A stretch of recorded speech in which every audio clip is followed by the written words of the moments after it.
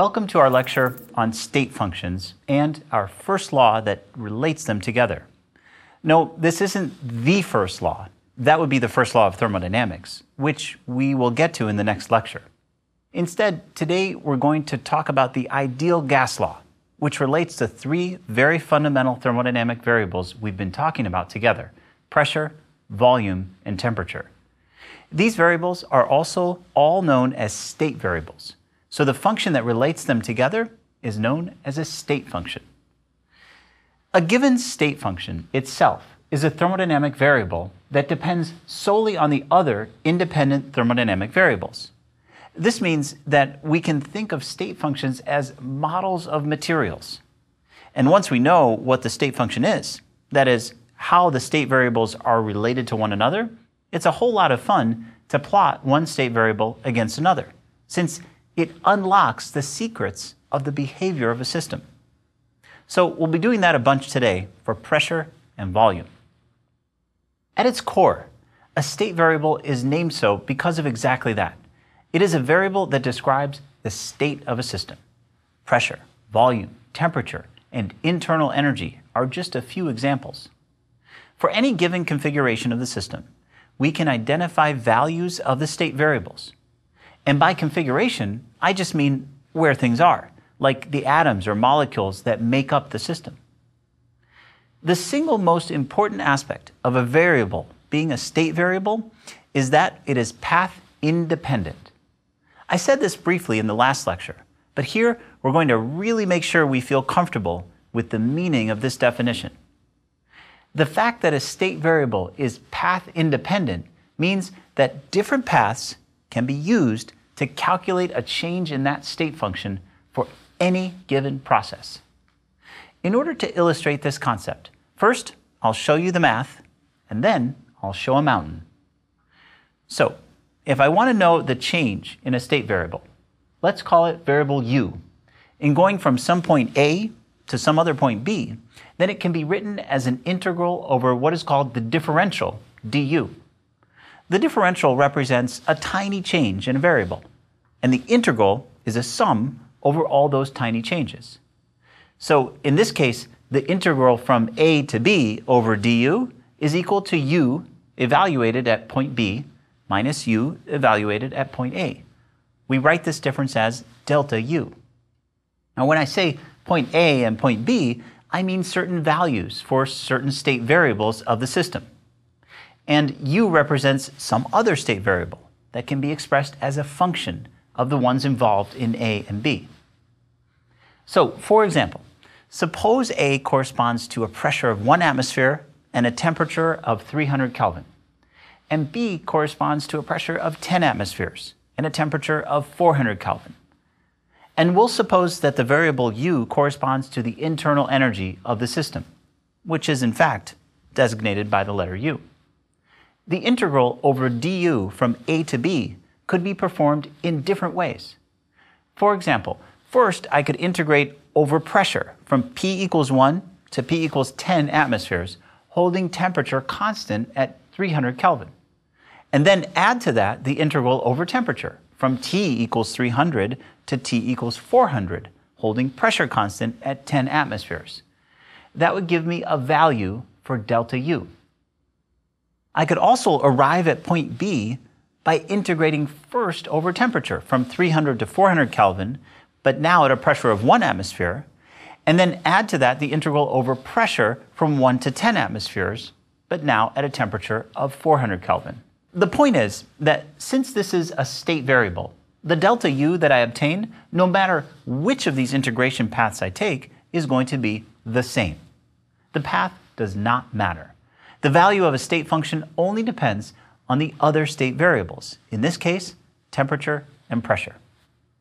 From this definition, you can see that this also implies that if I were to travel back to point A, then the integral must be 0.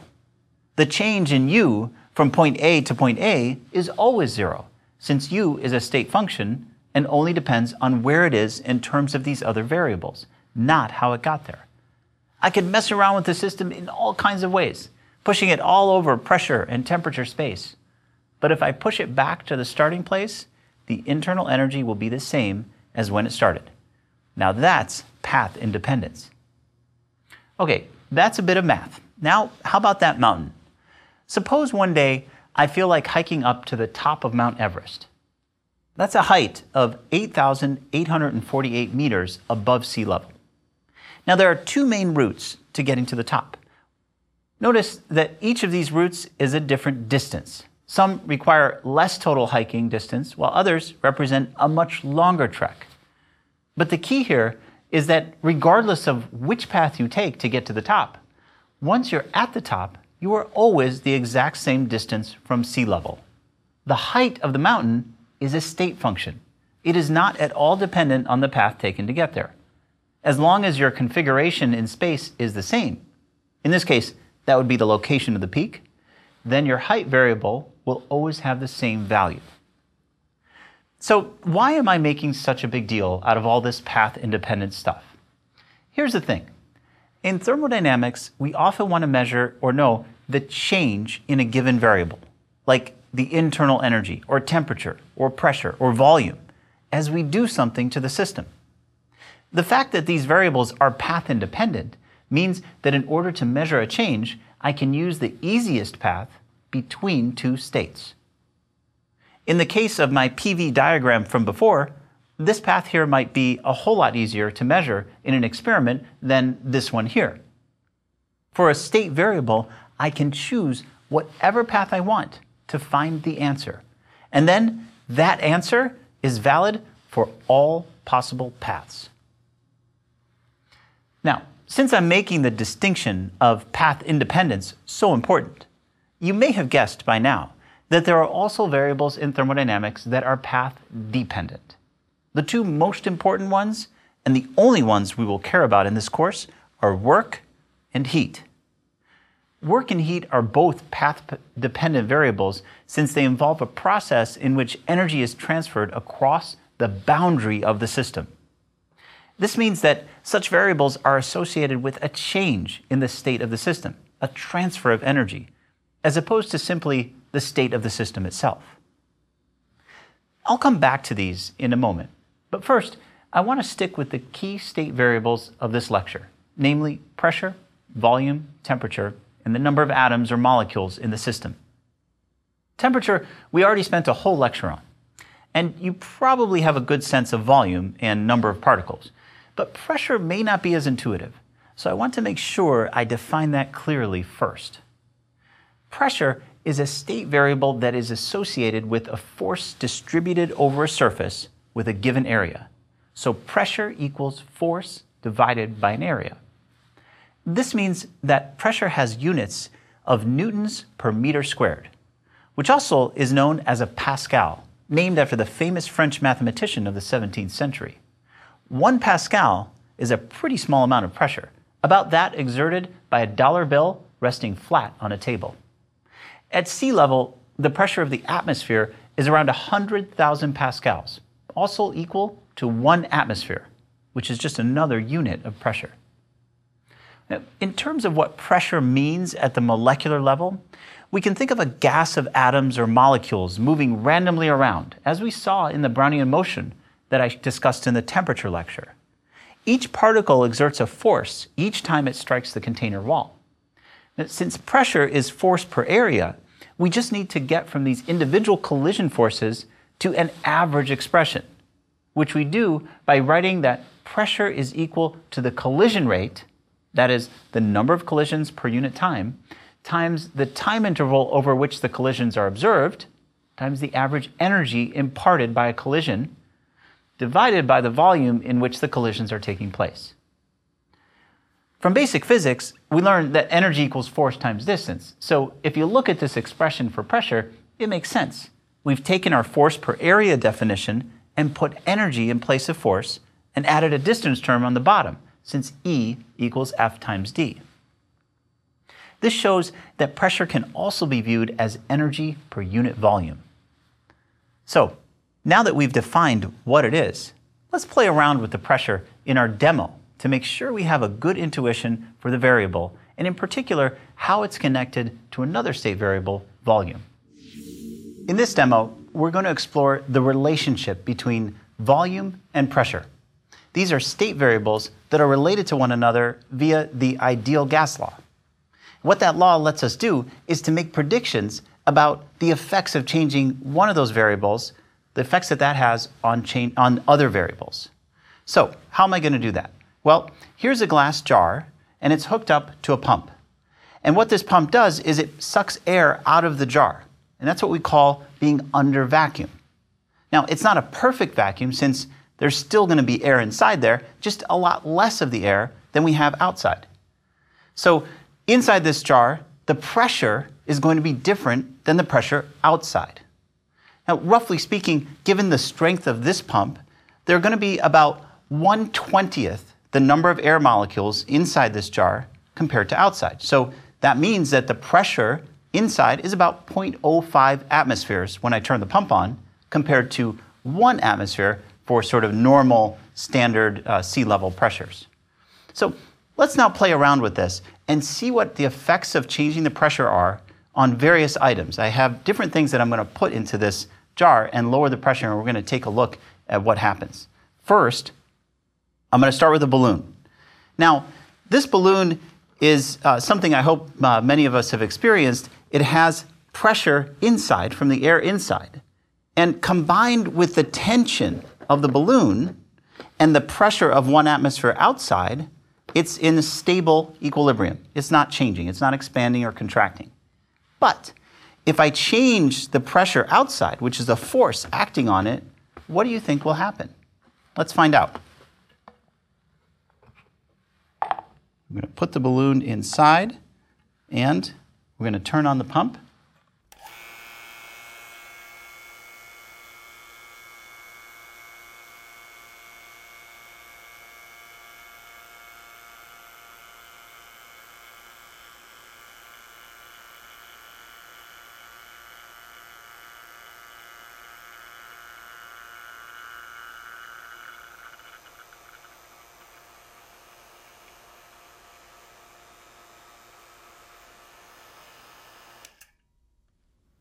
So what you can see is that by lowering the pressure outside, that's the force that's being imposed on the outside of the balloon, by lowering that force, the balloon was able to find a new equilibrium. It was able to expand more. Now, if I take that lower pressure away by undoing this hose here, then you see it goes right back to the initial place where it started. Okay, so that gives us a little bit of a sense of what happens when we play with pressure for a balloon. What about a can of potato chips? What do you think would happen if I put a can of potato chips inside of this vacuum chamber? Well, let's take a look.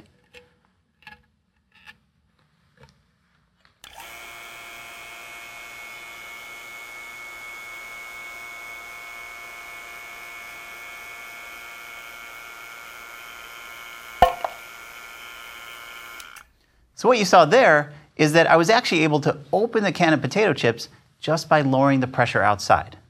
What's happening is that the air molecules outside the can, outside the top of the can, are a lot less in terms of the force they're putting down on top than the air molecules inside of the can. Because the ones inside of the can are still at 1 atmosphere. So I've got a big pressure differential across the top of the can. And it's so much that it's enough to burst the top open. And that's a pretty fun way to open a can of potato chips. There's no better way to shave than with shaving cream that's been put under pressure. So what I'm going to do now is fill this container up with some shaving cream. And let's see, what do you think is going to happen when I put this under pressure? Okay, so I'll turn on my pump again.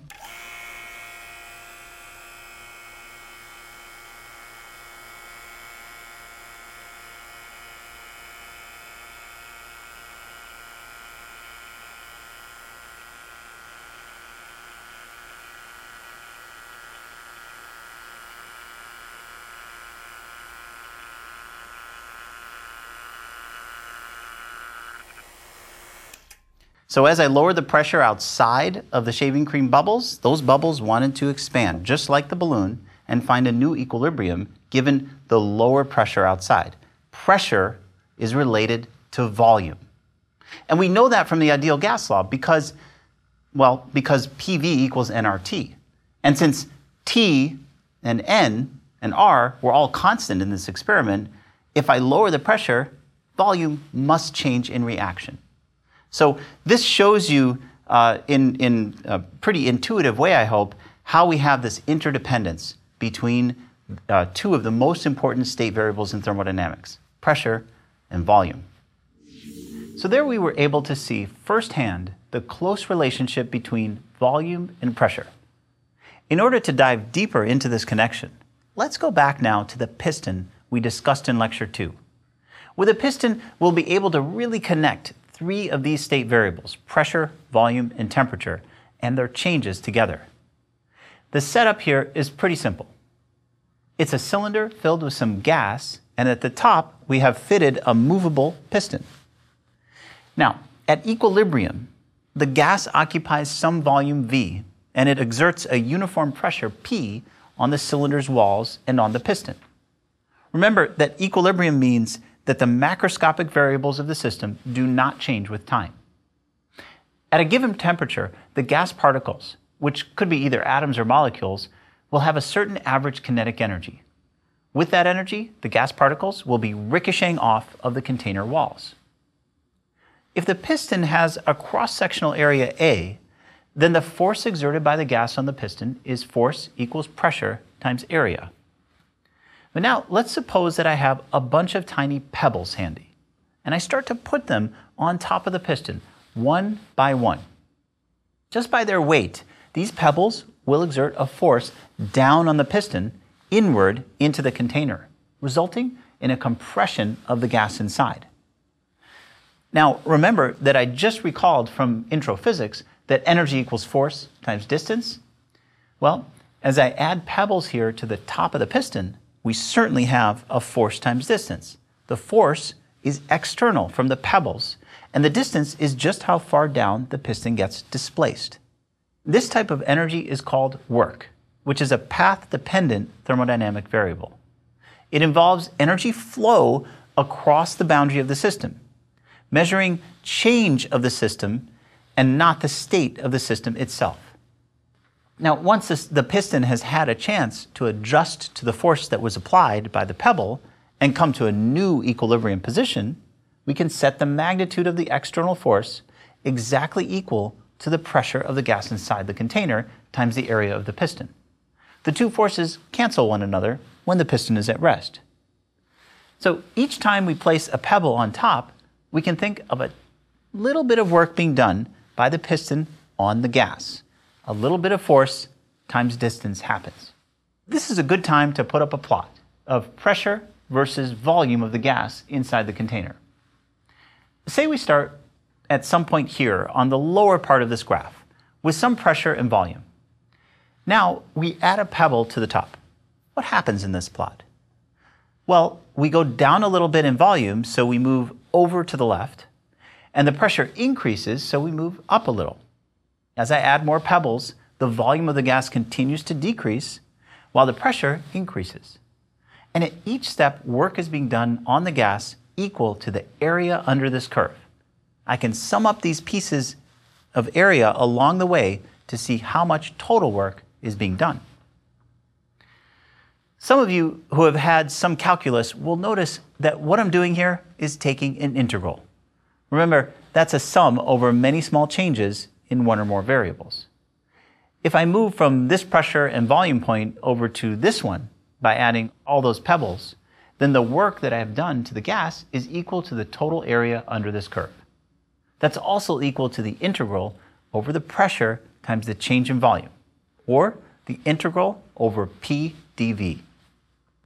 In order to evaluate this integral, we have to know how the pressure of the gas varies with volume during the process. In general, the pressure is not constant during the process, but rather the pressure depends on the volume and temperature. But the most important thing here is the following. Notice the big difference between this integral and the one we did before for a state function. In this case, even though I'm going from one PV point to another, the way in which I go there is crucial. The integral will be completely different depending on which path I take. The work is a path-dependent variable. And heat falls into the same category as work, path-dependent, in the sense that it is energy that can be put in or taken out of a system during a process and not a state of the system. Because heat and work depend on the path, neither quantity is determined solely by the endpoints of a thermodynamic process. Okay, we're going to come back to this piston, so please don't forget about it. But before I go any further, I need to turn back to the idea of a state function in order to tell you about a very nice and simple relationship of state variables, that is pressure and volume and temperature. In the case of gases, we have the ideal gas law. This relationship makes a few important assumptions, the two most important ones being that the particles that make up the gas do not interact with one another, and that they have negligible volume compared to the volume of the container. We're going to see how this relationship helps us to better understand the work of our piston here. The origins of the ideal gas date back to the mid-17th and 18th centuries, when a number of scientists were fascinated by the relationship between pressure, volume, and temperature. For example, Boyle's law, published in 1662, states that at constant temperature, the pressure times volume of a gas is a constant. Gay-Lussac's law says at constant volume, the pressure is linearly related to temperature. Avogadro's law relates the volume to the number of moles. And Charles's law states that at constant pressure, volume is linearly related to temperature. Clearly, for that period in history, playing with gases was all the rage. If I have a container of gas, particles at some fixed temperature, then the pressure exerted by the gas on the walls of the container is set by how often they collide with the walls, and also how much kinetic energy they have when they do. If I were to decrease the volume of the container at constant temperature, you can see that the collisions will occur more frequently, resulting in higher pressure. If I increase the volume, but hold the temperature constant, the collision frequency goes down, lowering the average pressure. On the other hand, if I keep the volume fixed, but increase the temperature, well then both the collision frequency as well as the amount of force per collision will increase, resulting in an increase in pressure. All of these different relationships can be combined together to form the ideal gas law, which says that the pressure times volume equals the number of moles times what is known as the universal gas constant times the temperature, or PV equals nRT. As a reminder, 1 mole of any substance is equal to 6.022 times 10 raised to the 23rd power of the number of entities that make up the substance. For example, a mole of water is equal to that number, also called Avogadro's number, of H2O molecules. Okay, now that we're armed with our state function that relates these variables to one another, let's return to our piston example, as promised. Here's the same piston as before, with some pebbles placed on top exerting a force down, which in equilibrium is exactly canceled by the pressure the gas exerts up. By the way, just to be sure there's no confusion on this point, the pressure of the gas is the same on all sides of the container. It's the average force per unit area of the gas, and it has no particular directional preference. The gas fills any container it's placed in, and its pressure is the force exerted on any boundary of the container. Now, remember that I said that if I take pebbles off of the top, the pressure from the gas pushes the piston up to a new equilibrium position that is higher since there's less force pushing down, so less pressure is needed to cancel that force and be in equilibrium again. We can use our intuitive picture to see how the volume expansion of the container is what allows the pressure to decrease. More volume for the same number of gas molecules to roam around in means fewer collisions, on average, with the container walls. Bigger volume, smaller pressure. And when I do take pebbles off, the change in volume means that the system is doing work. And as we saw, the work done is the integral over P times dV, which is the area under the PV curve on this diagram. So I could get from, say, state 1 with P1 and V1 to state 2 with P2 and V2 by any path, and each path will involve a different amount of work that the gas does. The way I've drawn it here, P1 and V1 have higher pressure and lower volume. So going from state 1 to state 2 implies removing pebbles from the top, while going back to state 1 would mean putting pebbles back on. From state 1 to state 2, the system is doing work, although in this case, the volume is increasing instead of decreasing. Because of that, it has to have the opposite sign as the work done when the volume decreased. For this course, we use a sign convention where volume decrease is positive work, while volume expansion is negative work. It's still the area under this curve, but we put a minus sign in front since it is work done by the system on the piston, the system being the gas. We'll discuss in more detail the sign conventions for both work and heat in the next lecture. So, in going from state 2 to state 1, we are decreasing the volume, and the integral over P dV will be the area under that curve, which is the work done by that process. Our sign convention tells us that in this case, it is positive work since we're doing work to the system. So if I go along this path here to get from state 1 to state 2, and then let's say this other path here to get from state 2 back to state 1, then the total work done over this full loop is going to be the difference in the areas under the two curves. That happens to be the area inside of this loop region. So for this process, in which work is done by the gas on the piston as it expands, and then work is done by the piston on the gas to push it back to its original starting point, the total net work, that is the area in here, is going to be work done by the system since overall it has a negative sign in front of it. That's because we started in state 1. Let me emphasize again that I'll be talking a whole lot more about work as well as heat in the next lecture. But here, it's such an important part of the pressure, volume, temperature, state functions that I can't possibly cover the ideal gas without talking about work. It just wouldn't feel right. And another thing that might not feel right to you at this time is that I still haven't brought temperature to the piston. Let's do that now. The first point I want to make about temperature is to remind you that since an ideal gas has no interactions, the only kind of energy going on inside that container is due to the kinetic energy of the gas particles. That means that the internal energy of the gas is only related to the average kinetic energy, which we also happen to know is directly related to the temperature of the system. So the internal energy of an ideal gas must be proportional to the temperature of the gas. Specifically, the internal energy of an ideal gas is equal to 3/2 times the number of moles of the gas times a constant called the gas constant times the temperature. The next thing I want to tell you about temperature is to please remember that anytime you use temperature in a thermodynamic relationship or equation, you must use units of Kelvin. And finally, the third thing I'd like to do with temperature is to include it now in our piston example. We'll consider two distinct cases.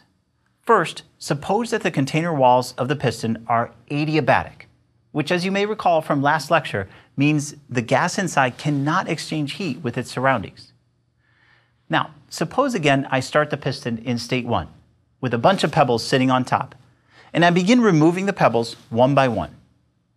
We already know that P goes down and V goes up, but what happens to the temperature?